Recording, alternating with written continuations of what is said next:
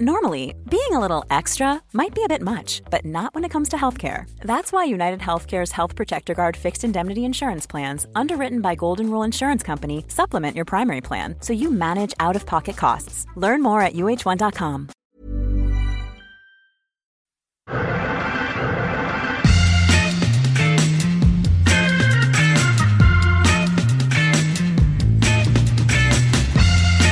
Hello and welcome to another Arsecast Extra, as always, with James from Gunner Blog.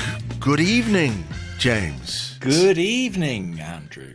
It's Arsecast After Dark. Yeah, it's a late one because... a sexy one. Well, I don't know about that, but... That's TBC. We'll find out about that. Yeah. You've been busy all day. I know you don't like to talk about this, but you have been away, I believe, filming on the new Star Wars franchise. It's top secret stuff. It's called Yoda's Houseboy, and you are the houseboy. Nobody thinks about how Yoda ever got his groceries.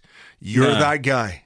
Yeah, listen, I've signed a lot of NDAs. I'm not supposed to talk about it, but I guess, I'm Yoda's houseboy. And Yoda's there. He's ordering me around with his funny little voice, Yeah.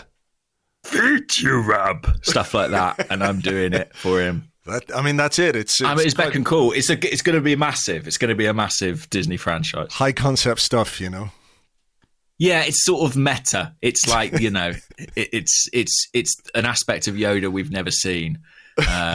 And a lot of his houseboy that we've never seen. Well, like you said, it is a sexy episode already. So that's true. Yeah. I don't want to give anything the game away about where it all goes, but let's just say there's a spark between Yoda and his houseboy, a forbidden love that crosses a professional divide. Oh my goodness! I don't think this is going to get any better. Actually, this episode, I think we should just quit here. Really? I think this could be just quite as good as it gets.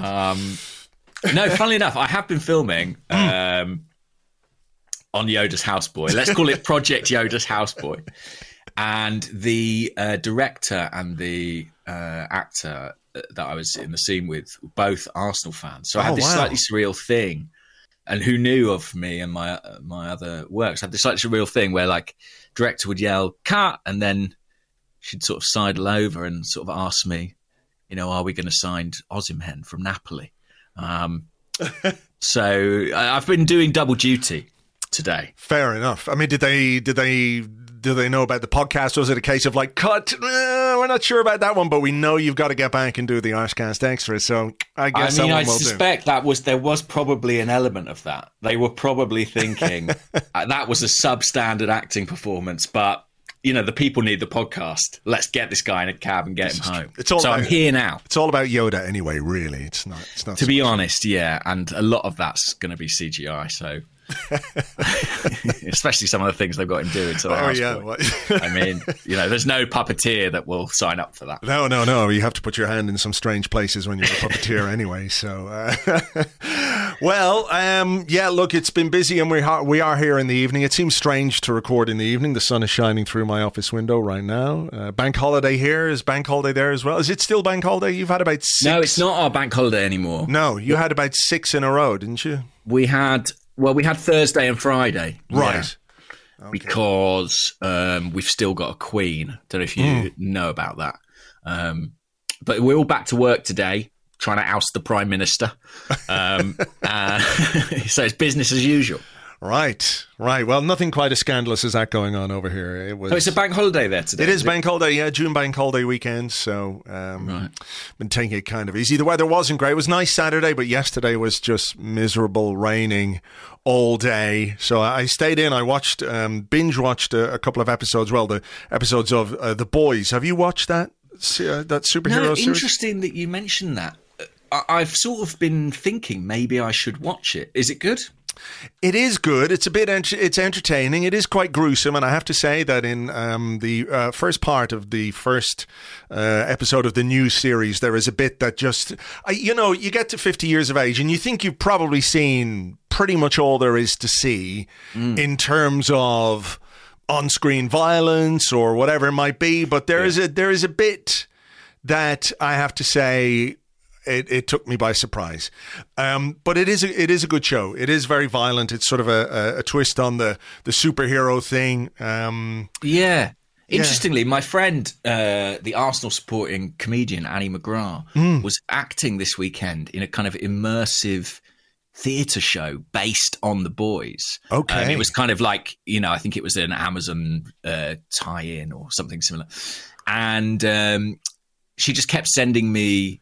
it was like, you wander into a basement and there's actors in there and you kind of have an experience. But she kept just sending me pictures of like bloody corpses. So I guess that's the vibe, right? There's a lot of blood and gore. There is. There's a lot of exploding people without necessarily bombs, but certainly, when they explode, there is a lot of blood and guts and what have you. But is this a recommendation from you, or you're not sure? You're on the fence? No, I like it. I like the first two series. It took me a while to get into the second one. I was a little bit humming and hawing, but I think it's going to go in a particularly dark direction, which is it looks like it's going to be entertaining. So yeah, I'm on board with this one. I've been watching series 4 of Stranger Things. Nobody asked, but I'm just telling you. And okay, it's excellent. Right, I couldn't. Do you know what? I couldn't get beyond season 2 of Stranger Things. It's a shame actually, because I think 2 and 3 are a bit of a dip from 1, and 4 has really come strong. But yeah, I hear you on that. Okay. But I'm enjoying series. All right. Well, maybe I'll revisit.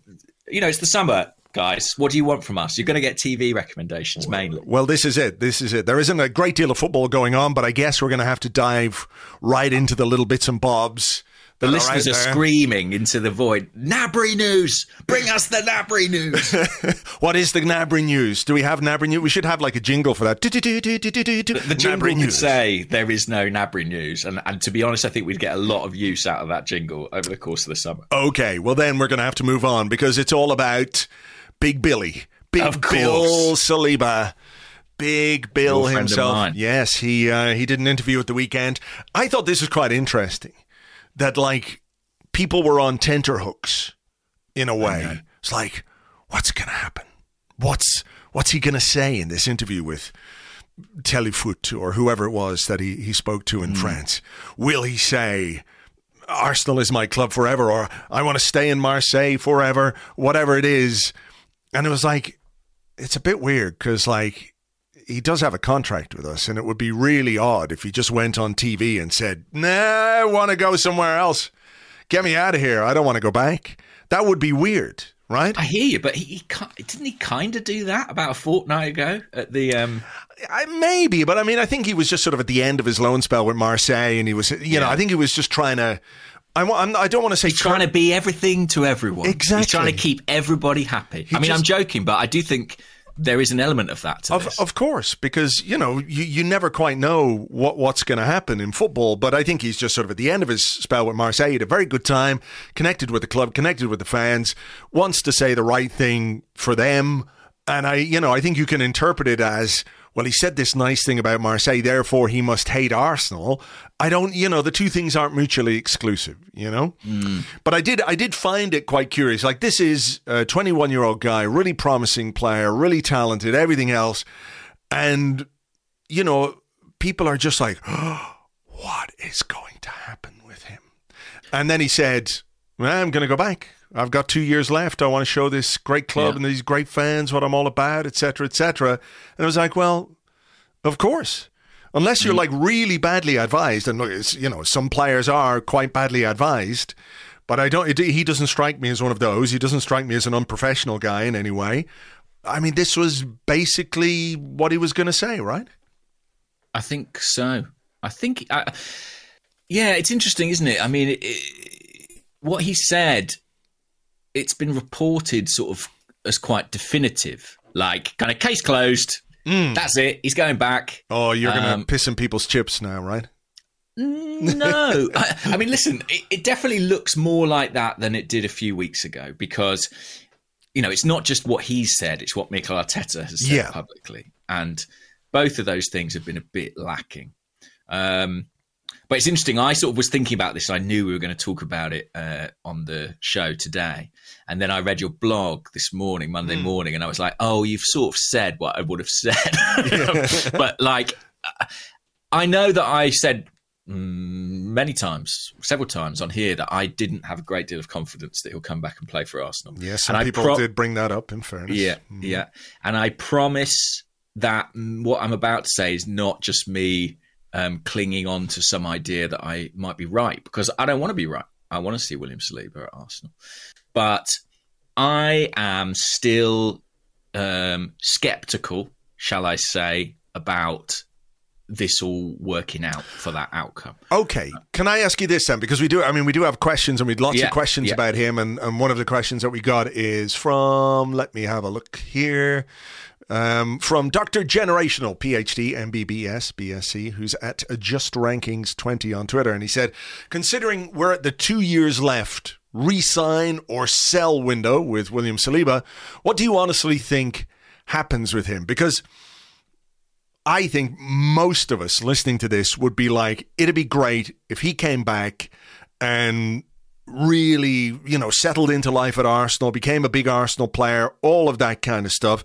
But I don't think you can look at his situation without taking into account that contractual element. So he has 2 years left.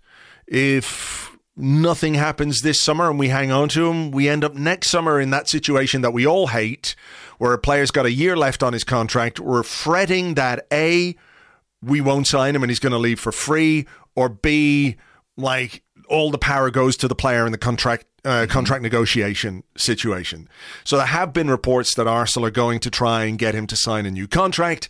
I mean, do you think that this is, as much as like what we want, what the club want, what Mikel Arteta might want, etc., that this maybe is not the deciding factor, but very key to what happens? I think it will be a big factor. I mean, what I would say is, how can he sign that contract? I can't see him signing a contract without getting some sense of his standing within the squad. Do you think that can happen via discussions, or does he need to I don't think it would be unreasonable for him to say, well, look, I like these assurances that you've given me, but I want to sit here for a while and let's see where we are in December and see how involved I am and see how much I've played. I don't think that would be unreasonable for him or any player, really. Yeah, and if I'm his agent, and I think he is quite well advised, to be honest, I think he's conducted himself pretty well through some pretty difficult circumstances. I don't know that I would advise him, unless the financial terms are incredibly favourable, to sign that contract until, he has some experience, until games are happening and he gets some sense of where he is in the reckoning. Because I just think words at this point won't mean that much to him. I mean, who knows what he was told when he first signed for the club back in 2019 or whatever it was. In a year, you'll come over to London and you'll be with us and you'll be an important part of the team. That didn't come to pass. So I don't think words are going to swing it at this point. It is. I mean, I guess we say, there's a lot of talk about it, but it is a really complex and interesting situation as well. My thing is, I think what Saliba's most recent interview and what Mikel Arteta said publicly lead me to believe is that we will at least get to the point of Saliba turning up for pre-season training with Arsenal and spending some time with the group. And I have to be honest and say, I wasn't sure we'd get there. Okay. I thought, a decision might be made, a negative decision, shall we say, prior to that. So I think the fact that, that looks like it's going to happen, to me suggests at least both parties are sort of open to this working out. I mean, do you think as a club, Arsenal can take the gamble? Let's say they sit him down and say, look, we really want you to be part of this club. And he says, great, but I want to see how much I play before I commit. Right? Yeah. And isn't that really reasonable if he says that? I don't think it's unreasonable at all. No. However, it is a gamble because you're in the situation where next year he could get to a year out and then sit in his contract and leave on a Bosman the year after. Whether he's happy with how much he's playing or not. We know stuff can go on behind the scenes. You know, is that a gamble that Arsenal can take given some of the deals that we've seen done in recent years where players who would have had some significant value, players that we spent a lot of money on, not in every case, but we've also had some players who've come through the academy or come through from a very young age, have, you know, left for nothing. And you're thinking, well, there's Ozil, there's Aubameyang, there's Lacazette, there's Danny Welbeck, there's Aaron Ramsey, there's Jack Wilshere. You know, there is a list of players that have gone for nothing, and that at some point you as a football club have to say, well, we can't let that happen. We have to maybe make a difficult decision, one that we don't want to make, but in the interests of maximizing, you know, the value of a player at a key time, well, you know, people might not like it, but this is what we're going to have to do. Or you say, look, we want you to stay. Here's the contract offer. If you want to see how much you play, you know, that is a calculated risk, I guess, based on, I suppose, external factors come into play then. Because I guess when you get to 12 months out, there'll be people talking to his agent saying, you know what, we'll take him. We'll take him in a year's time, or we'll, you know, take him for a slightly knockdown fee with 12 months to go, that kind of way. It is a complex one for Arsenal, isn't it? It is. And, you know, you describe it as a gamble. I think it is a gamble. But I think it's a gamble the club may have to take if they want to give it a go with Saliba. I just can't. Again, I might be proved wrong about this, but I find it hard to envisage a scenario where he has the confidence and feels that the management team at Arsenal have the confidence in him for him to put pen to paper on a new deal at this point. But, you know, the other thing to say is it doesn't have to be next summer. You know, if the first few months of the season see him settling into the group, settling into life in England, getting game time, if he's selected for the France World Cup squad, you know, there might be an opportune moment at that point to do a deal, to do a new contract. And I think realistically, that is what something Arsenal may, a sort of bullet they may have to bite if they want it to work with this player. Because I agree, it's a bit of a financial risk, and you risk having an asset of depreciating value. But I'm not sure I see a way around it. I suppose the way around it is he's sufficiently convinced to sign a new contract. But my instinct tells me that will be very difficult at this point in time. Can you see him signing a contract right now? I mean, I would be surprised. I'd be really surprised.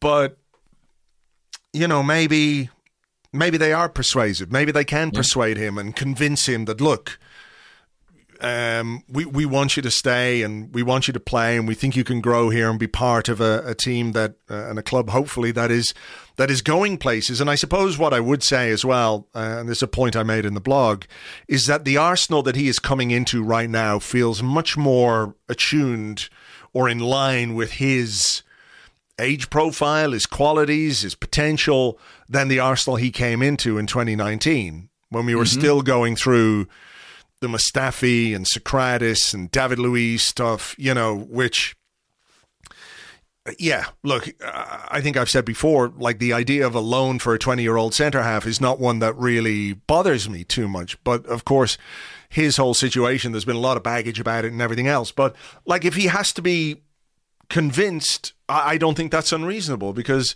you know, he's gone to Marseille, he's played every week, he's in the French squad. You know, if he comes into Arsenal, let's say he has a slow start to his season for whatever reason and maybe just misses out on the World Cup, what does that do? Yeah. You know, there are things that Arsenal are going to have to manage or think about that maybe just go beyond. I don't know how you express this, like, because obviously the manager and the coaching staff make the best decisions that they make for each game to try and win the game, but they've got to think about some of the other things that go on as well, don't they? Yeah, I mean, I've always said that World Cup really looms large in terms of Saliba's future. The fact that it comes in the winter as well, you know, he kind of needs to hit the ground running in game time terms if he is to keep that place. And, you know, normally if you're looking at the situation, Arsenal have got an established centre-back pairing of Gabriel and Ben White. They're bringing in a young player, younger than those guys, who's been out on loan. You'd think, well, you bed him in, you know, you'd give him time. Maybe by the end of the season, he's playing more games. I don't think that's going to cut it for Saliba. Maybe the Europa League is kind of the saving grace. You know, that's the thing that means that he will start enough games to be in that contention, and Deschamps will, you know, be satisfied with that. Yeah. The other thing about the contract is that money does ultimately talk. I mean, you know, I can say about the player needs to be persuaded, but when I say money talks, it's not just the fact of the wage, but if a club are prepared to put you into a certain bracket of salary, that is usually a very good indicator of what sort of playing time you're expected to get. So if they put him on a starter's salary, for example, then that might change things. But I'm cautiously optimistic. How can you not be after what he has said and what Arteta has said? I just feel that between him turning up for training on day one at London Colney and the end of the transfer window, I still think I have a nagging feeling there are still sort of questions to be answered. Doesn't that then in some ways demand a relatively quick decision? Because I think it would be fair to say that Arsenal do need a central defender. I know you've reported that they're maybe after a left-sided centre-half, but Saliba as well can play in that position, has played in that position. So he could tick boxes across the back line. And I wonder as well about perhaps the versatility of some of the players that we've got back there. You know, Ben White can play centre-half and right-back. Saliba can play left centre-half, right centre-half, and he can play in a three. Gabriel, also Kieran Tierney can play left-back, and he can play in a back three. Tomiyasu can play as right-back. He can play as a central defender as well. So I wonder if that kind of versatility is something that they're thinking about. But, you know, if there is something, in inverted commas, amiss with the Saliba situation, maybe they have to sort it quickly, because we are going to need to bring in another central defender one way or the other then. I do think we need, certainly at least one new central defender. And Max, who's Rad Schooner on Twitter, said, is William Saliba the most like a new signing player of all time? But he really would be. I mean, you know, if we were buying William Saliba at this point in time, sure, we'd all be pretty excited about that. I think, given what he's done in Ligue 1 this season. So, yeah, make no mistake, it's an addition that would really strengthen our options. I think it would give us options, as you suggest, with the versatility of some of these guys, different combinations. I think we're going to need that over the coming season. I wouldn't, you know, discount Rob Holding from that group either. I think, you know, he'll play games in the cup competition, certainly. I can't quite get away from this question of, is that going to be enough for him to be happy, enough for the club to be content about the contractual situation? I'd love to think that a quick decision could be made, and I'd love to think that decision would be a positive one. But that I'm not optimistic of. I feel like for the player, games will be instructive. Sure. It feels like the ball is being knocked back and forward between the two courts at the moment, between Arsenal and Saliba. And I guess we'll just find out when pre-season starts and how involved he is and what the manager says about him and everything else. Let me ask you this one, because we're doing questions obviously throughout. And let me see if I can find this one. It's a bit of an either-or question, but I'm not sure. If it's about Yoda's manservant or whatever it is, I can't Yoda's say anymore. No, that's fine. That's fine. The houseboy, I can't say anymore. We will keep those plot details under wraps for now. Semper Arsenal, at Semper Arsenal, says, if given a choice, would you go for Zinchenko or Tielemans? And I just thought this was quite interesting because I don't know how much there is in the links to Zinchenko. An interesting player, I think. But I wanted to just ask you about that, if that's something you think is potentially a possibility. But the idea, I guess, is that Zinchenko could play in midfield. And I was looking at his stats for Manchester City this season, and pretty much every single appearance for Manchester City this season has been at left back, which is also interesting because, you reported Nuno Tavares, they're considering maybe a loan for him next season. Zinchenko, if he can play midfield but also play at left back, there's that versatility we're talking about again. Because we all have a little bit of concern over Kieran Tierney and his ability to stay the course during a season. So I don't want to put you on the spot with the either or, but do you think there's genuine interest, or does that make sense that there might be some interest in Zinchenko? Well, it makes sense to me, as in, if you ask me as a fan, do I think he's an interesting player and do I think he fulfills a need within the squad? Then I would say, yeah. So from a sort of technical level, in terms of is there legitimate interest in the player, some but not loads. Would be how I would phrase that. Wait till you see that tweeted out by the aggregator sites. Some but not loads, says James McNicholas. I mean, Mikel Arteta really likes Zinchenko as a player and he's worked with him a lot. And often, if Arteta likes a player, that's a massive, factor in whether or not they end up at Arsenal. There's two things that sort of count against it.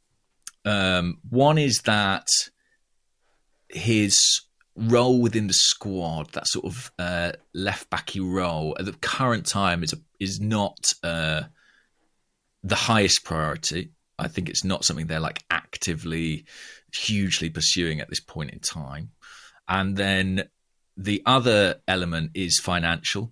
So the problem when you buy a Manchester City player is that they are expensive. They can charge pretty much what they want in terms of transfer fees, and they usually arrive on very healthy salaries.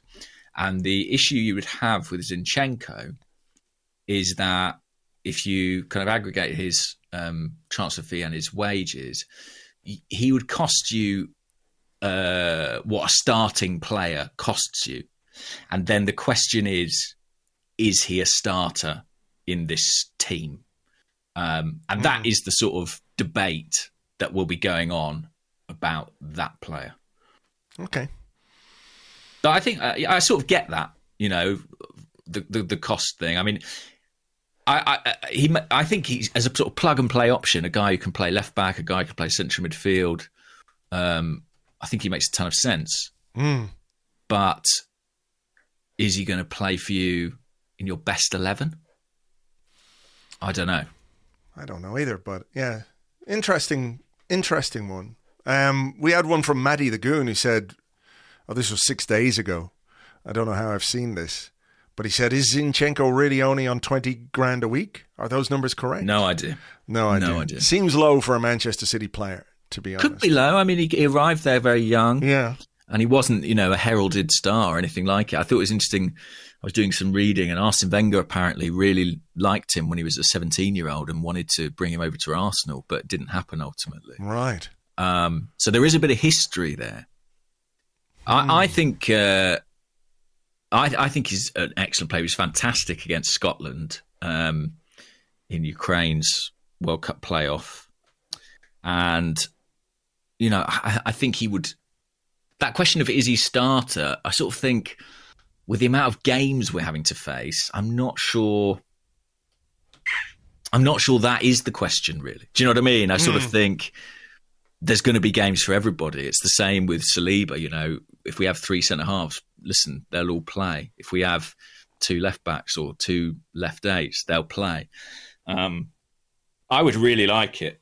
He's a signing that I would really like. I just think bringing people in from top cultures where they're winning things, he's always healthy. He's got great technical ability. He's the right kind of age. Yeah.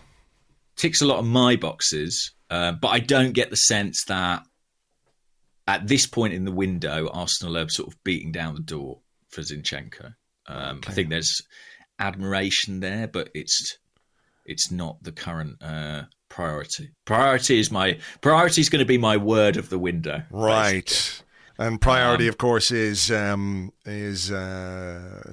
and central midfield. Serge Gnabry, obviously. Serge Gnabry, yes, of course. No, I think it's interesting, that question of priority, because essentially a lot of the time I'm asked, like, are Arsenal interested in this player? Do they like this player?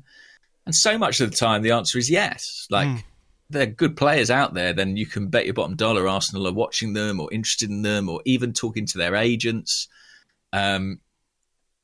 It's just a question of priority. And I think also there's a kind of chronology to a window, and I think there are some big empty boxes that Arsenal feel the need to tick first and foremost, and I think that's where their energies are focused. All right. Well, here's a question from Willisham Saliba, who's at Dope Gooner.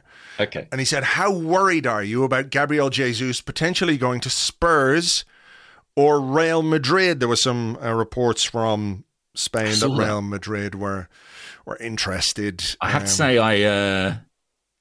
the Real Madrid one, I went, ooh, that's not ideal. If that's true, and I don't know at this point. But Spurs, I'm like, yeah. I think we chatted about this before. I'm not as convinced his role within the Spurs team is as defined or as high profile as it would be at Arsenal. Agree. Look at the strikers they've already got. Real Madrid, I just think for a Brazilian player, moving to a Mediterranean country, the climate, I mean, let's not leave out the fact they just won the Champions League. They're not a bad side. That would be some serious competition, wouldn't it? Yeah, I think it would, yeah. Yeah. I think it would. I mean, the thing you'd say about transfer rumors from Spain is that they do have 4 football, well, not football, but sports newspapers to fill every single day, and 2 of them are Madrid-based, primarily focused on Real Madrid. Sure. They've got a lot of content to produce. They do have a lot to put out there, and a lot of stuff comes out of Spain, and, it's like... I'm sure they admire Gabriel Jesus, but is he a priority? I don't know if he's their priority. I don't know. I'm sort of quietly confident on Jesus. I feel like there's enough plausible reasons for him to want to come that it doesn't feel like pie in the sky. It feels like something we could do. But another club coming in, like Real Madrid, would obviously make that much more challenging. How soon do you think that something like that could happen? Because let me just double check the Brazil fixtures, because they're playing some games. Brazil fixtures. I don't know what Brazil fixtures are there. Let's see. Oh, they play Japan.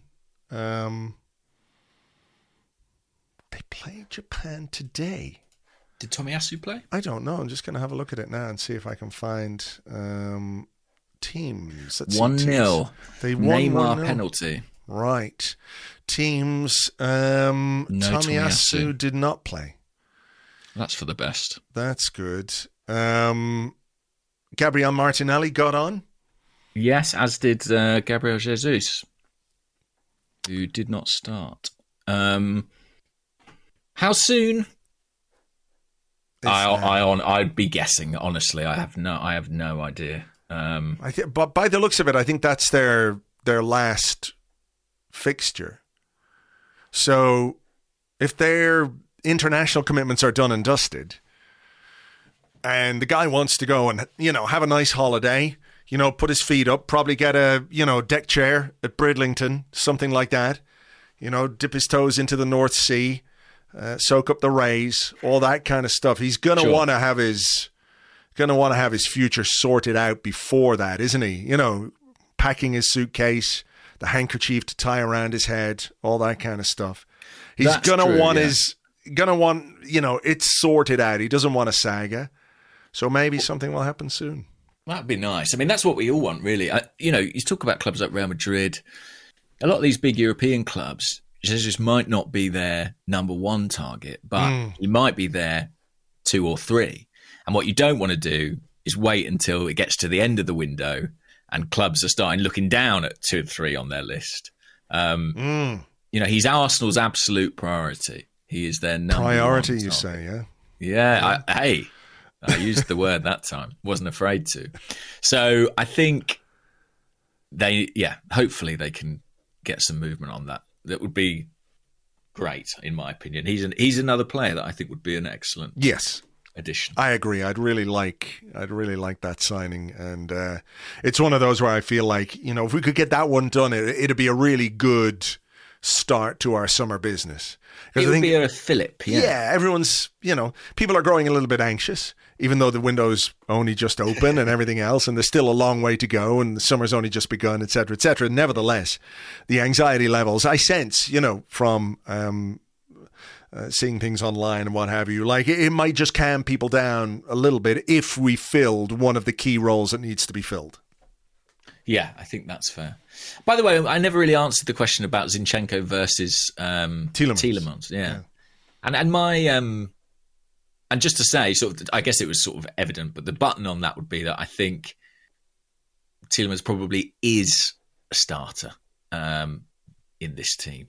At least I think that's the intention. And so I think, again, to use the priority word, I think that bumps him up Arsenal's list a little bit. It is an interesting concept, not an interesting concept, like Tielemans coming in as a starter. He's 24. Is he 24 years of age? 25 years of age? Something like that. And would be a fairly substantial signing, 25. Given that we're going to buy him from another Premier League club, and we've talked about this ad infinitum. But he starts in place of Granit Xhaka, and I know you've spoken about this. I think we've spoken about it before on the podcast. Like, I don't think Xhaka is a happy substitute or a guy who is looking for a diminished role at the club or any club that he would be at. I think he, is that kind of guy. He wants to play. He wants to start. He wants to do his stuff. And, I mean, do you think that might have an effect on Xhaka's future? I mean, I personally... Xhaka's going to play up front, Andrew. Is that what it is? He's our plan B. Gabriel just goes to Real Madrid. Xhaka as a false 9. He's going to be the Paul Warhurst of this season. Is that what you're saying? I don't have any concrete information that suggests Xhaka's going, but I've written about it and talked about my little hunch that it could happen. And you do wonder about it. I mean, I agree completely with your point that he's not a natural substitute. No. Whether or not you think his ability is deserving of substitute status, unfortunately, it's not hugely compatible with his personality, I suspect. So that would be an interesting thing to manage. Would like the dominoes falling kind of situation, if you want to put it like that, is if Tielemans comes in and Xhaka is like, I don't think he's going to shirk any kind of challenge or anything like that, but he won't also be blind to the reality of the situation that he's a guy who's heading towards 30. They've signed a 24, 25-year-old player who's a little bit more creative, I think you would say.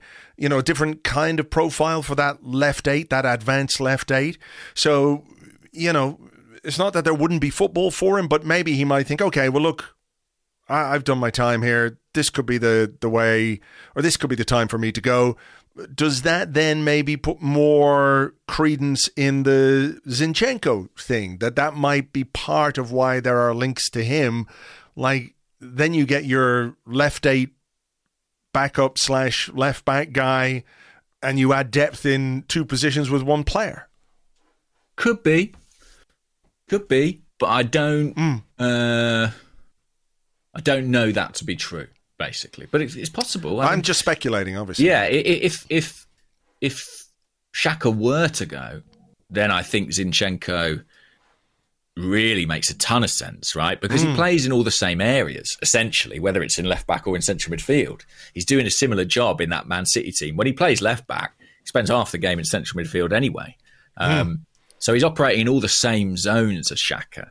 So I think as a kind of Xhaka replacement, he makes, a ton of sense. But I think that would, like you say, need Xhaka to go. Well, the interesting thing about Xhaka, and Tielemans coming in, would that make Xhaka rethink his future? I don't know, because like you say, I think he would back himself in any contest, and I think he would be up for the challenge. And the other thing to say is that, if he were to stay this summer and then play less than ideal or less than he wanted, he would just move on in the future. I think Xhaka, whether or not Xhaka stays this summer, I'm not sure he'll be at Arsenal in 2 years' time. I think whatever happens, he's not part of the long-term future of the club just because of the age, really.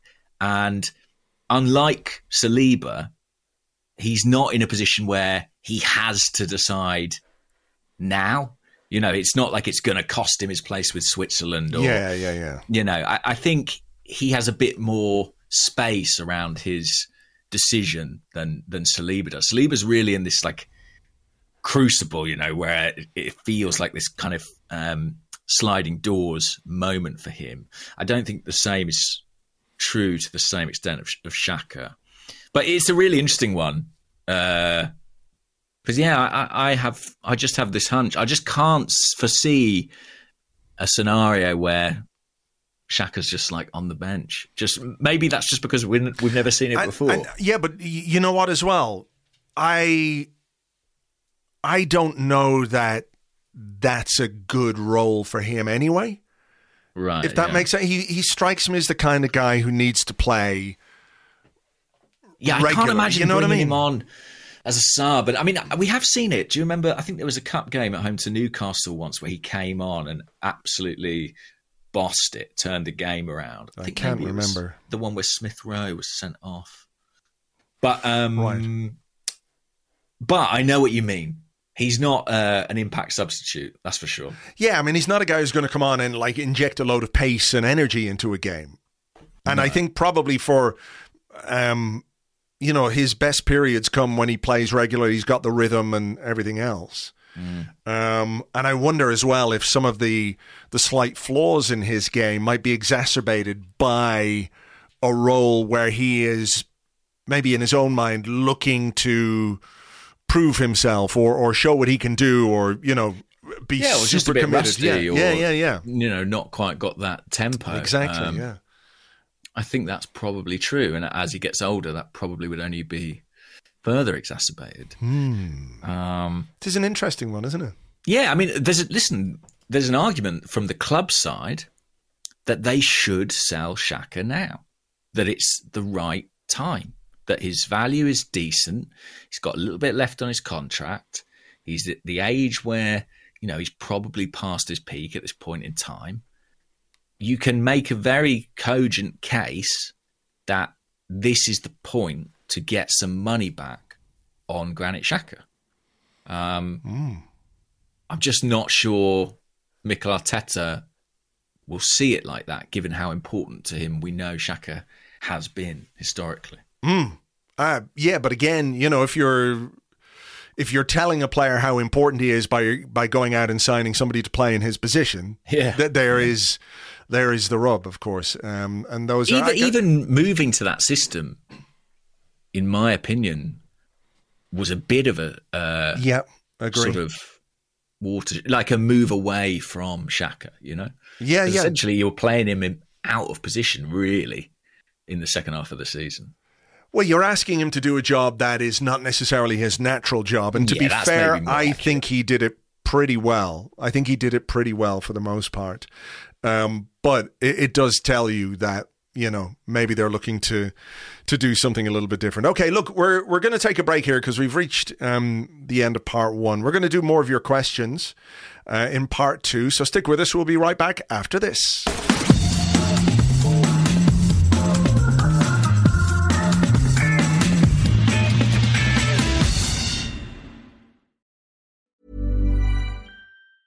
Normally, being a little extra can be a bit much. But when it comes to healthcare, it pays to be extra.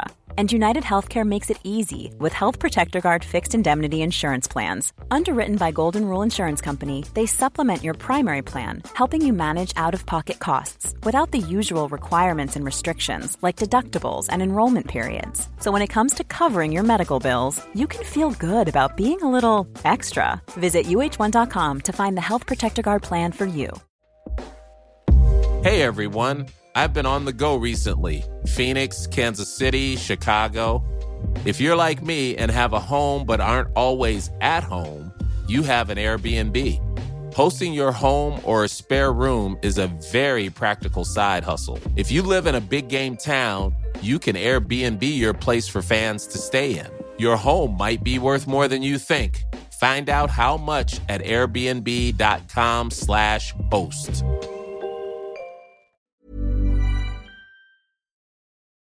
Welcome back to the Arsecast Extra. This is part 2 of the show where we answer the questions that you sent to us on Twitter, at GunnerBlog and at Arseblog, and also on the Arseblog Discord chat server, which you get access to if you are an Arseblog member on Patreon. And just to give you a heads up, myself and James will be doing a Waffle podcast this week over on Patreon. This is the podcast in which we take your questions and answer anything and everything about anything and everything except Arsenal. I got there in the end. I got myself tied up a little bit with that one. So you can find that at patreon.com/Arseblog. We'll have that for you midweek thereabouts. Right. Do you want to go first in part 2? Yeah, why not? Okay. So this question is from AJ, who's at UFGoonerAJ on Twitter. Mm-hmm. And AJ says, do you think, it's interesting actually, I guess it's a bit of a follow-on maybe from the Xhaka conversation. Do you think experience can be overrated as an intangible quality? Sometimes we point to poor performances from veteran players and say we should expect better from an experienced pro. But at some point, if you lack elite talent, perhaps the experience can't cover it that much. Yeah, I think that's fair. But what makes mistakes from experienced players more frustrating is the idea that, you can learn and you can make mistakes, and every player makes mistakes, but you should be able to learn from them. And when a guy who's 21, 22, 19, whatever it is, if he gets something wrong, you can say, look, you've got to do better there. But next time you experience that situation, next time that scenario comes up, remember the time it went wrong and do it differently, right? But when you've got a guy who's 26, 27, 28, 29, maybe older than that, and they make the same mistake time and time again, or they do the same things over and over again, I think you can in some way put it down to not being elite talent, but you also have to put it down to them just being unable or unwilling to learn from what's happened before. A guy, a central defender, for example, not naming any names, could be anyone, could be literally anyone who just goes, I don't know, sliding in, doesn't stay on his feet. Haven't got anyone specific in mind. I'm just throwing it out there as a completely random example. But that guy who then goes to ground and the attacker waltzes past him and scores a goal or creates a chance or whatever it is. And then a few games later, that same central defender does exactly the same thing. I'm not sure that's a talent issue as much as a brain issue. Do you know what I mean? And I do think that you can benefit from experience without being an elite talent. Do you know what I mean? Like, think about someone like, who's a good example of this? James Milner, maybe. A really good example of this, who I thought, is a decent player, but as he's got older and the experiences that he's had, where was he? He was at Man City. Where was he before Man City? Was it Aston Villa? Leeds, Aston Villa. Aston Villa. He's a player who, at every club he went to, learned how to develop his game, even when other aspects of it were diminishing, like his physicality or his pace or whatever it is. When you get older, obviously that is something you have to contend with. But he was smart, and was able to read the game and able to use his experience to his benefit. I don't think you would say he is an elite talent, a very good player, but he's not like a Dennis Bergkamp or Thierry Henry or a Mo Salah or anyone like that. But what he has done over the course of his career is learn the game. I think you nailed it, because you said he's smart. And yeah, like I said, it's a brain issue. I guess experience does have a value, but I think it is still possible we overvalue it. It's not in itself that valuable. Like, if you have played 500 games, but you're not intelligent enough to kind of process that accordingly and improve and on your mistakes, then that experience has no real value. So it's only really worth anything in conjunction with other qualities that make you able to apply that experience. I agree. Yeah. But a lot of footballers do have those. That's why they are professional footballers, because they've shown that all through their careers from when they were 12, 13 years old. They've been able to learn from situations and put that into practice. So I think for most footballers, experience does have a benefit, but only really because of other attributes that you have at your disposal. I think intelligence is the one that really benefits you as you get older, and how you can how you understand your own game as well. It's not just about what's going on around you. It's about knowing what you can do and what you're capable of and what you're capable of producing. And I suppose that also works in conjunction with whatever coach or manager you have who can see the qualities that you can bring to a team. Yeah, and also you've got to bear in mind, what if you imagine it like a graph, like as that experience line is kind of going up diagonally, you've got a couple of others that are heading most likely in the other direction, which are your physical traits and capacity, and perhaps potentially your motivation as well. That's true. That's true. You're kind of working against that. So I think it does have a value, but I think the original question, was it AJ? I say AJ is an interesting one, because I think it's certainly arguable that we do overvalue it.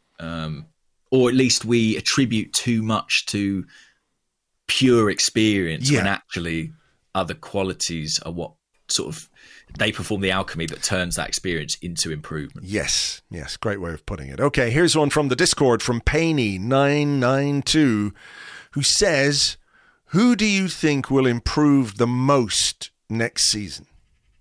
Which Arsenal player? I guess so, yeah, because we don't care about any other kind of players, do we? That's a good question. Who will improve the most? Who's going to get the most improved player prize at the end of the season? I'm going to say a very boring answer. I'm going to say Bukayo Saka. Right. Because I know he's our best player. And I know he's probably going to be our player of the season. But he is, how old? Let me have a look. 20. And given the nature of his talent and his age, I think we're on the cusp of him potentially exploding beyond even what he's already done. And I think he could go from a good player in this Arsenal team to one of the unquestionable stars of this league. And that's maybe a bigger jump say, than someone who's kind of not doing that well now, but is sort of moderately capable next season. You know what I mean? Yeah. I mean, How about you? It's a high bar, because he has obviously been so good. Can you hear these fucking? Can you hear that? No, what is it? Hang on. Bastards. Chilling. Outside my window. Absolutely chilling. They're fighting out there, magpie bastards. I've got two in mind. Okay. One is Gabriel Martinelli. Mm-hmm. Because I think he did improve last season, but I feel like there's still something to click, if you know what I mean, in terms of his end product. I think he had respectable-ish numbers in the end. There was like 6 or 7 goals, 6 or 7 assists in the end, which is not bad. But I think he's capable of more. Some of the positions that he gets himself into, I think he is. The way he looked when he first came into the team around kind of Christmas time, you think of that Leeds game. There were a few games around that time where you thought, if he keeps playing like this, his numbers come the end of the season are going to be amazing. Yeah. And he didn't quite sustain that productivity. So I think that's a good shout. Who was the other one? Ben White. Ben White. Ben White, who I think had a really good season, and clearly Mikel Arteta thinks very, very highly of Ben White. I just feel like his first season at the club had a difficult start, but settled in well and became an important player. I just feel like he's got that jump in him as well. There are a few though as well. You could look at Ramsdale, you could look at Gabriel, you could look at Martin Odegaard. Players who are definitely capable of giving us more than we got this season, which isn't to downplay what they did, but I think we saw the potential, we saw evidence of the talent, and we saw evidence of the ability, and now it's about producing it, or the consistent application of that, if you know what I mean. And they're all still pretty young. White is 24, Odegaard's 23, Gabriel 23, Martinelli's early 20s as well. So those would be the ones that I would pick. I mean, what's interesting about all those players, maybe all players pretty much in this Arsenal team, is that they have really shown a top level of performance at some stage. The question is, can they produce that consistently? Yeah. There's some really, but I find that exciting and interesting about this group, that we can name so many players potentially with this room to improve. And that's what you get when you've got a young and talented group. Yeah, exactly. Yeah. Last summer, we were all sat here saying, well, we're going to need more from Smith Rowe, we're going to need more from Martinelli, we're going to need more from Saka, and we got it. Yeah. And same again. Let's do it again, same boys. Again, please. Yeah, that would be nice. Yeah. What about this? Suburban Gooner Chris said, Arteta said he wanted 22 outfield players and 3 keepers. Will any of the Hale End lads that haven't broken through yet, and he mentions Patino, Hutchison, Aziz, make up that list? I don't know. I know they don't have to from a homegrown perspective, but could it be seen as a promotion and therefore make up numbers? I mean, you don't quite know what's going to happen in pre-season. A guy can come in and play some good games and sort of thrust themselves into the reckoning in a way that you're not quite expecting. But I think those 3 in particular, I mean, I like what I've seen of Brooke Norton-Cuffy. I do have to say that. Did you watch the video, actually? There was a good video on the... No, was it good? Yeah, it's only like 6 or 7 minutes on the official Arsenal player. I think it's probably on the YouTube as well, the Arsenal YouTube. It is well worth a look, because he talks really well about going on loan and his place in the team at Lincoln City, and what he wants to do and how he wants to play and how he approached that loan. So I think, he's an interesting one for the future, isn't he?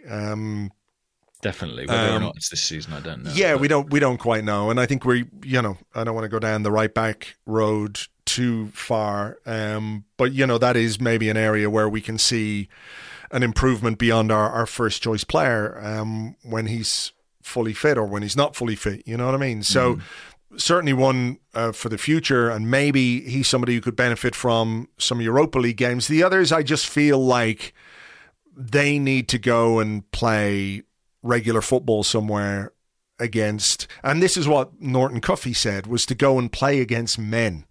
To play against men. And it's different. You know, you can be a great player at under 18, under 23 level, but you're playing against guys your own size. You're playing against, you know, players who physically aren't at their peak. You know, you're not fully developed. You're not as strong as you are. You're not as muscular as you're going to be, all that kind of stuff. And probably, let's face it, when you go and play for a lower league team, you're playing against guys or playing with guys who, you know, who are, this is their job and this is their livelihood, and a lot depends on their job and their livelihood, and they'll do whatever it takes, you know, whether it's to take your place in the team or whether it's to kick you out of a game to make sure that they win and they get their win bonus for their team, which is, you know, valuable to them and their income at the end of the day. So there's a lot more at stake when you're playing this kind of football, and I feel like those guys need to go and experience that.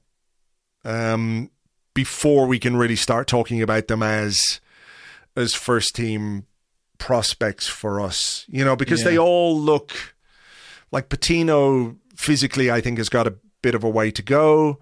Omari Hutchinson looks a really, really exciting player, but again, let him go run at some grizzled veteran fullbacks in the Championship, or I think there was some talk of him going to Reading, wasn't there? It had been mentioned, yeah. You know, so let him go and get those games in. So I don't rule out the idea that somebody from the academy could make the step up next season, maybe somebody we're not quite expecting. But for those guys in particular, I think they need to go and play more regular football before we can really think about them as Arsenal players. Yeah, I think if one stays around, I think it might be Patino.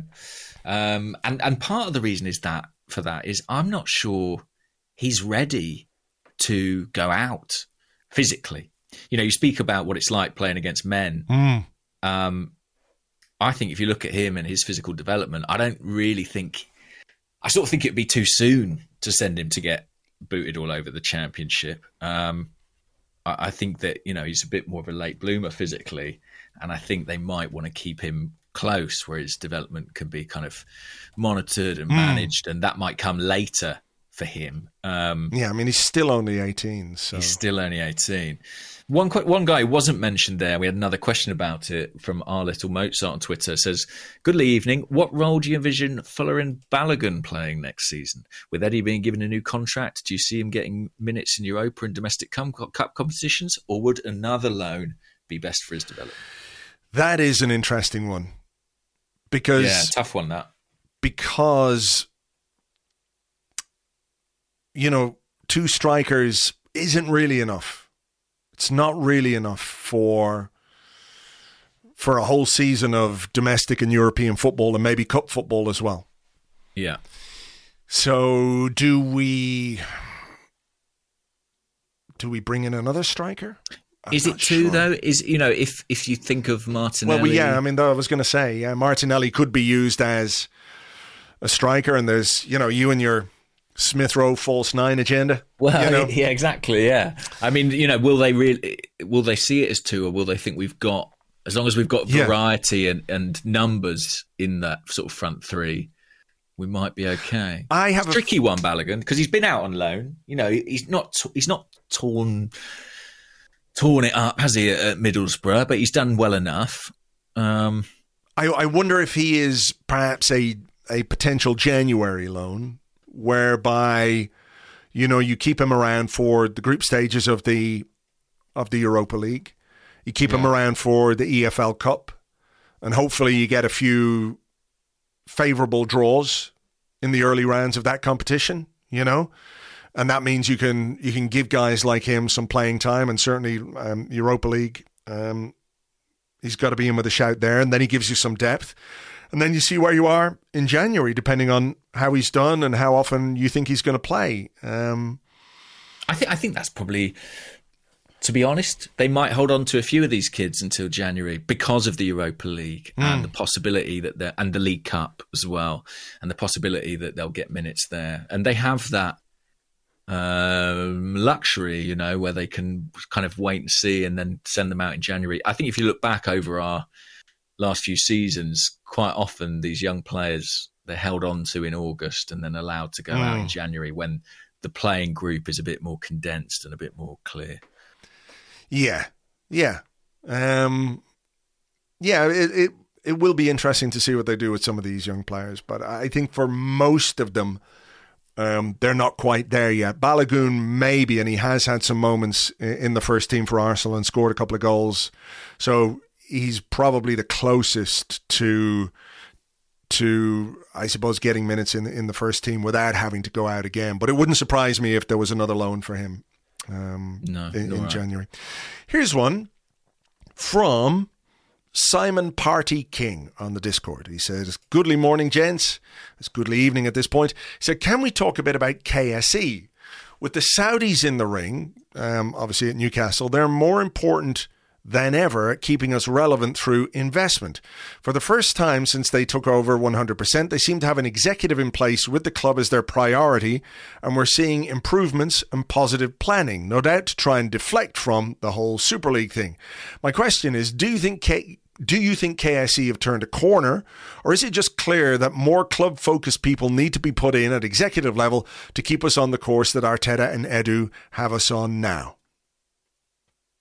Oh, that's a big question, isn't it? I mean, I think that there is a marked change in the way KSE engage with Arsenal since they took 100% control. I'm not saying it's been all positive since then, but I think if you look at their expenditure and the day-to-day involvement of someone like Josh Kroenke, there's been an uptick in both of those things since that point. I still think that the nature of KSE is that they're sort of very dependent on making the right appointments, essentially. They do put a great deal of trust in the people they choose to run the club.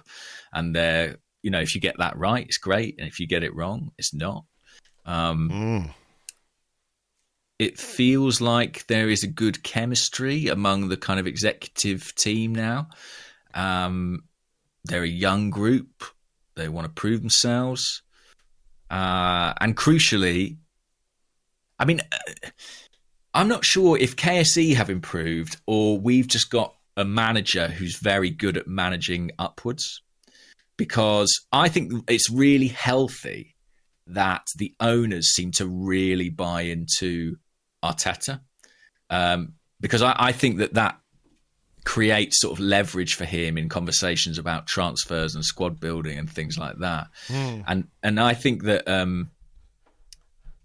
I would say that they are more engaged and they are I guess performing slightly better as owners, but I think it's also about the chemistry that exists between them and the executive group, including the manager in that, and that the fact that relationship seems positive and healthy is a positive and healthy thing for the club. I mean, you have to remember Arsenal is a club where it's been sort of beset by essentially civil war for a long time. I don't like using war terminology, but I mean in terms of kind of the unrest between Usmanov and Kroenke, that's an incredibly unhealthy thing for a club. And then also in the latter years of Arsene Wenger, I don't think there was a unified sense from the board or the executives that everyone was pulling in the same direction and everybody knew where the club was headed at that time. And I think there is much more of a semblance of that at this point. I just don't quite know how to apportion the credit for it. Sure. What do you think? I mean, I have to think that they learned from the post-Arsene stuff that went on, where maybe the decision-making was not as good as it should have been. We talked about it, but when you're looking to replace not just someone like Arsene Wenger, but also your long-standing chief executive, do you just go to the next guy? I don't think you do. I think you've got to be better than that. You've got to be smarter than that. And I think that you didn't give Steve Bold the managerial job. Do you know what I mean? So that kind of rigor should be applied. Yeah. And I think that is something that has been missing at executive level for a while. And you've got to find that balance between their involvement and them making sure that the people who are involved know what they're doing, and are the best possible people. Because, you wouldn't say Roman Abramovich, this is a terrible example, obviously, given everything that's going on, but Roman Abramovich wasn't a football guy, but he got the best football people he could find at executive level. He kept them around for a long time. Yeah. And I'm not sure. Yeah, Marina Granovskaya, was incredibly influential at that club. I'm not sure if she's staying post-takeover. I don't quite know what's happening. But he had his people, right? Bruce Buckley he'd worked with for many years, Granovskaya. Exactly. And I think one of the interesting developments in recent years with the Kroenkes is, the appointment of Tim Lewis. I do think that is quite a interesting development because he's very much their guy, and he's in a very influential position at Arsenal right now. And I just think that kind of direct line, again, is probably on balance a beneficial thing, and sort of seems to be helping with things like oversight from an ownership level, Yeah, I mean, they were hands off with Arsene Wenger because he had a track record of success. And he had a profile and a status within Arsenal Football Club that in many ways just sort of demanded that. Whether that was the right thing to do or the wrong thing to do, that's up to every individual listening to this. But you can understand why it happened. But that approach then subsequently was not good. Just to sort of go, well, Ivan said that Raul's a good guy. We should, we should go with that. I don't think that is the right way, particularly at a time when the football club was in a period of flux anyway, which happens when you lose a sort of long-standing manager like Wenger. I think you really have to sit down and strategize.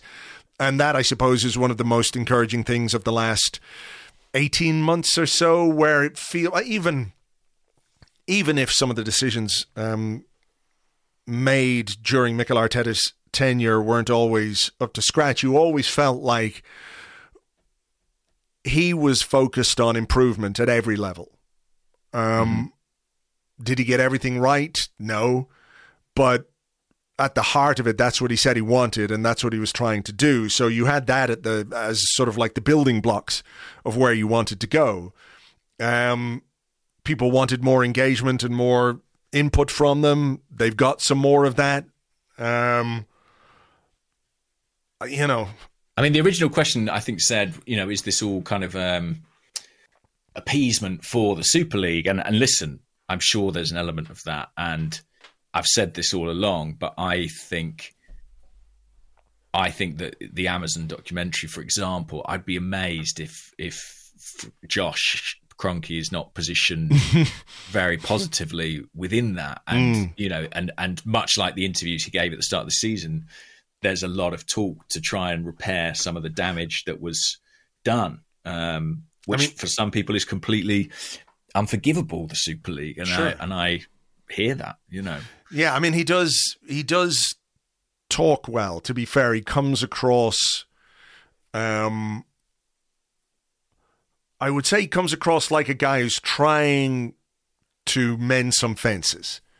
You know what I mean? When he talks about the club, and why shouldn't he come across like that? Because he should, but I think they were genuinely shocked, actually. And I think at the scale of the response, and I think the fact that they were genuinely shocked, unfortunately, slightly lays bare a lack of kind of cultural appreciation of Arsenal as an institution and what it means more broadly. But I think my sense is they were really taken aback, and they did not anticipate that scale of displeasure and anger. And I think that might be true of all the owners, to be honest, because I think over the years, they've been able to do whatever they want without a great deal of pushback, or certainly not the concerted coordinated pushback that came from fans of all clubs who were involved in that. Went, no, fuck this.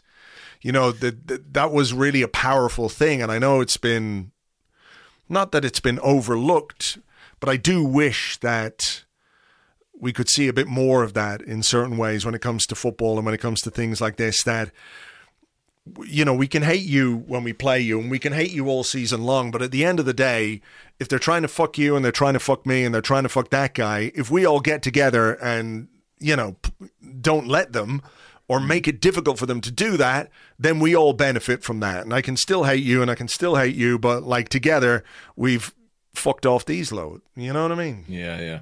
It's interesting, isn't it? I imagine they were sort of sat there scratching their heads thinking, well, all you guys say you want Arsenal in the biggest European competition, and we were just trying to give you that forever. But it's still such a, what's the word? It's so misguided. And I think that there is an element to which they, you know, accept there's sort of reparations to be made after that. But also, it is their business, it is their investment, it is their money ultimately, and they want to make the best of it. What the extent of their ambition is, I think, is a difficult thing to be sure of. That's going to be really interesting. I think this is a very interesting. How far do they want to go? Yeah, you know? how like genuinely, how committed are you to competing with Man City, with what Newcastle could potentially become? Surely not committed to competing with Saudi Arabia. I mean, I know, but like, what do you do then? Like, what is your approach? Do you just say, well, we're never going to be able to compete on a financial level, but that doesn't mean you can't bridge the gap, or you know? And we've talked about the Liverpool thing. I think we spoke about that last week as well, where if you do get things right, if you do get the right players, if you do get the right manager, you know, you can, by most measures, achieve. Here we go back again, trying to redefine success and what have you. But like, isn't the thing that people say, you know, if we're competitive, if we're competing, if we get to the business end of the season and we're in with a shout and we just fall short, then as frustrating as that would be, you know, at least we were there. We were, you know, we did our best.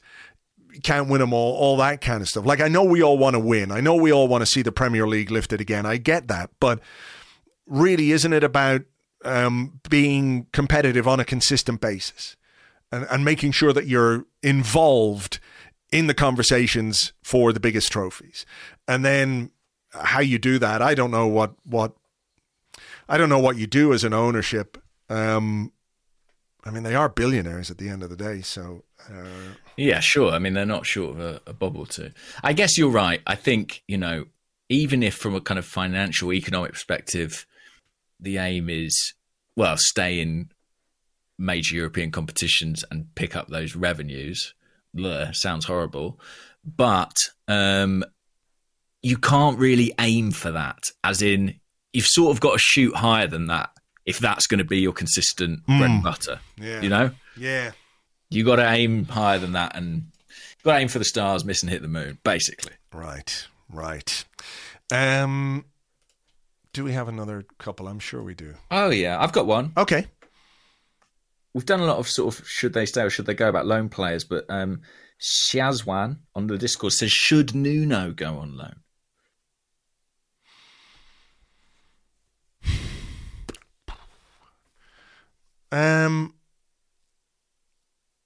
I could see how it would be beneficial. I mean, do we know enough about Nuno yet? My feeling about Nuno is I still don't really know.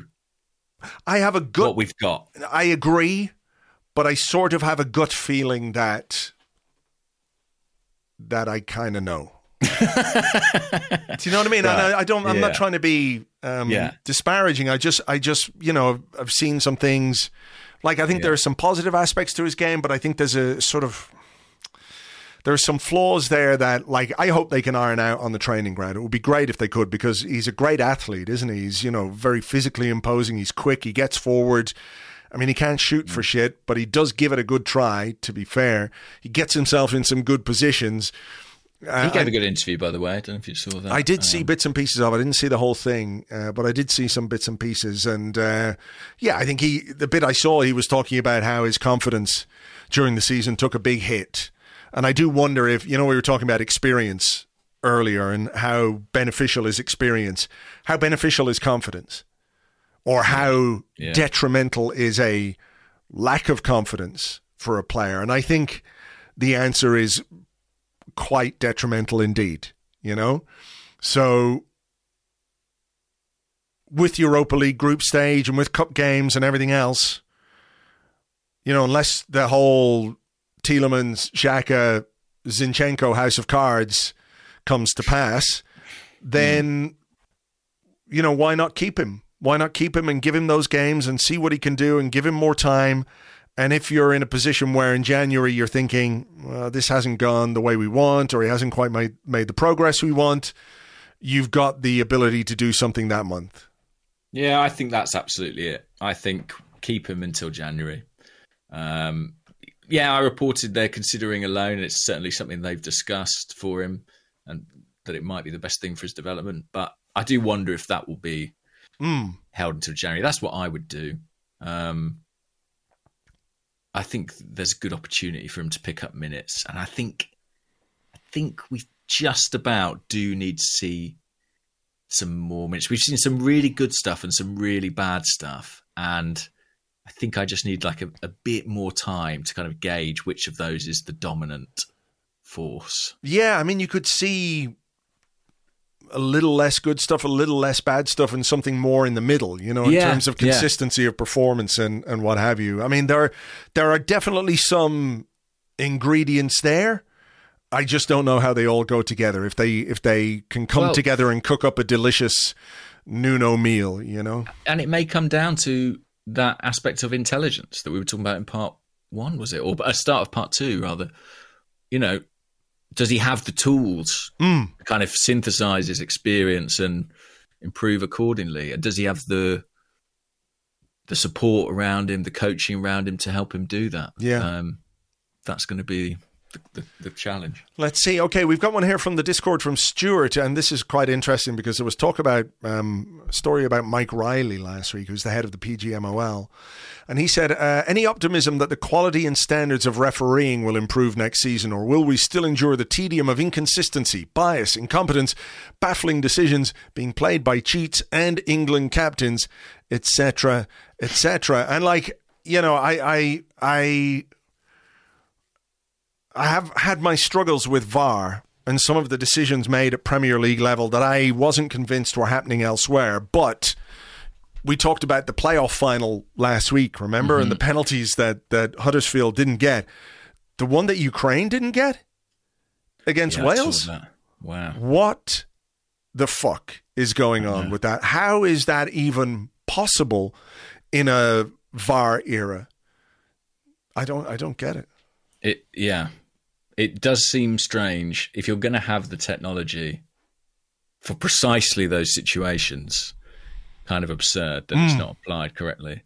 I mean, look, it's not my favourite topic, referees, but I couldn't say with any confidence that I think performances will improve. I don't know what basis there is to believe that. Experience, I guess, Andrew. Well, they're gone. All these referees are going to be more experienced. No, all the experienced ones are gone. John Moss is gone. Mike Dean is gone. Who's the other one? Maybe that's good. Maybe we'll get some elite refereeing talent through instead.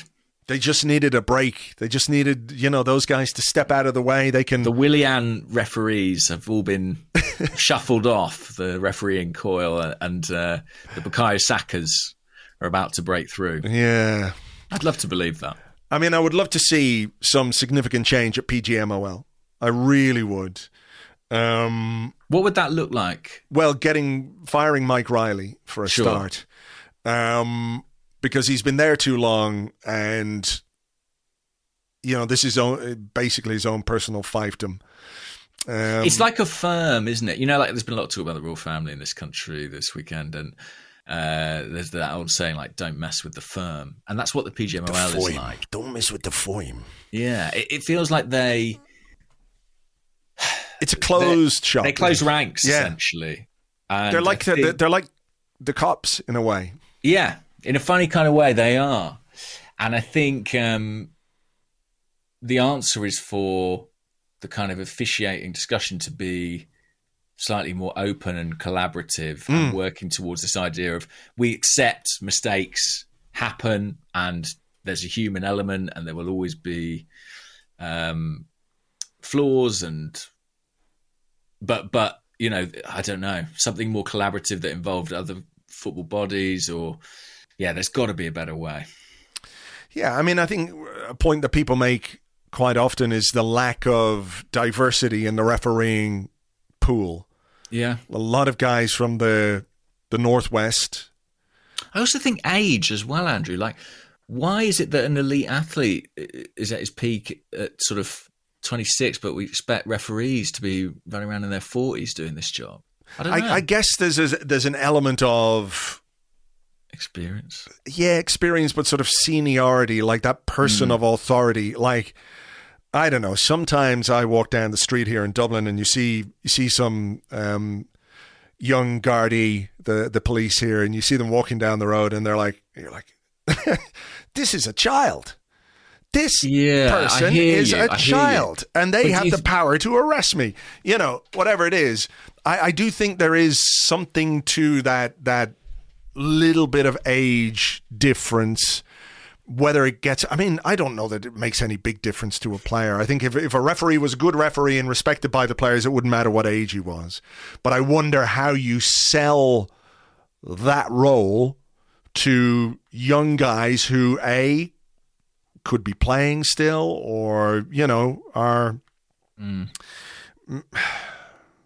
Yeah, maybe it's a career path that I think is a difficult one to tread because, like, let's say you're a 26, 28-year-old guy and you decide to become a referee and you get through the process and all of a sudden you're a Premier League referee.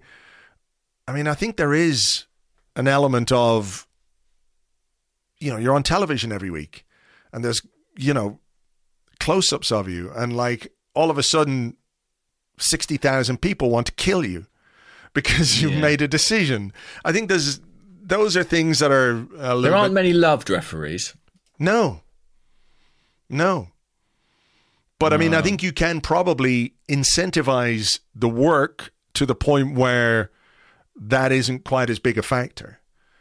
And I do wonder if, you know, maybe if you paid them better, if you had more diversity, if there was more accountability, if there was greater transparency in the whole refereeing process, I think you could build more faith with football fans that these guys aren't just fucking making it up on the spot and changing their minds on things from week to week to week. And that is, you know, the thing that drives people mad. You know, decisions are made and we never get an explanation. And the next week something happens and it's a completely different decision and we never get an explanation. So I do think there are things that they could do to improve, but certainly changing some of the people who are there at the moment who have presided over a consistent decline in the standards of refereeing, even with the application of technology, which is designed specifically to help them get more decisions right, would be a very good start. I agree. That would be nice. I think that's it. Yeah, I think that's it. We've set the world to rights, Andrew. Exactly. We've got to get this out for the people to listen to, given that it is out later than usual. So apologies for that. Hopefully it was worth the wait. Join myself and James during the week for the Waffle over on Patreon, and we will catch you on the next one. Bye-bye.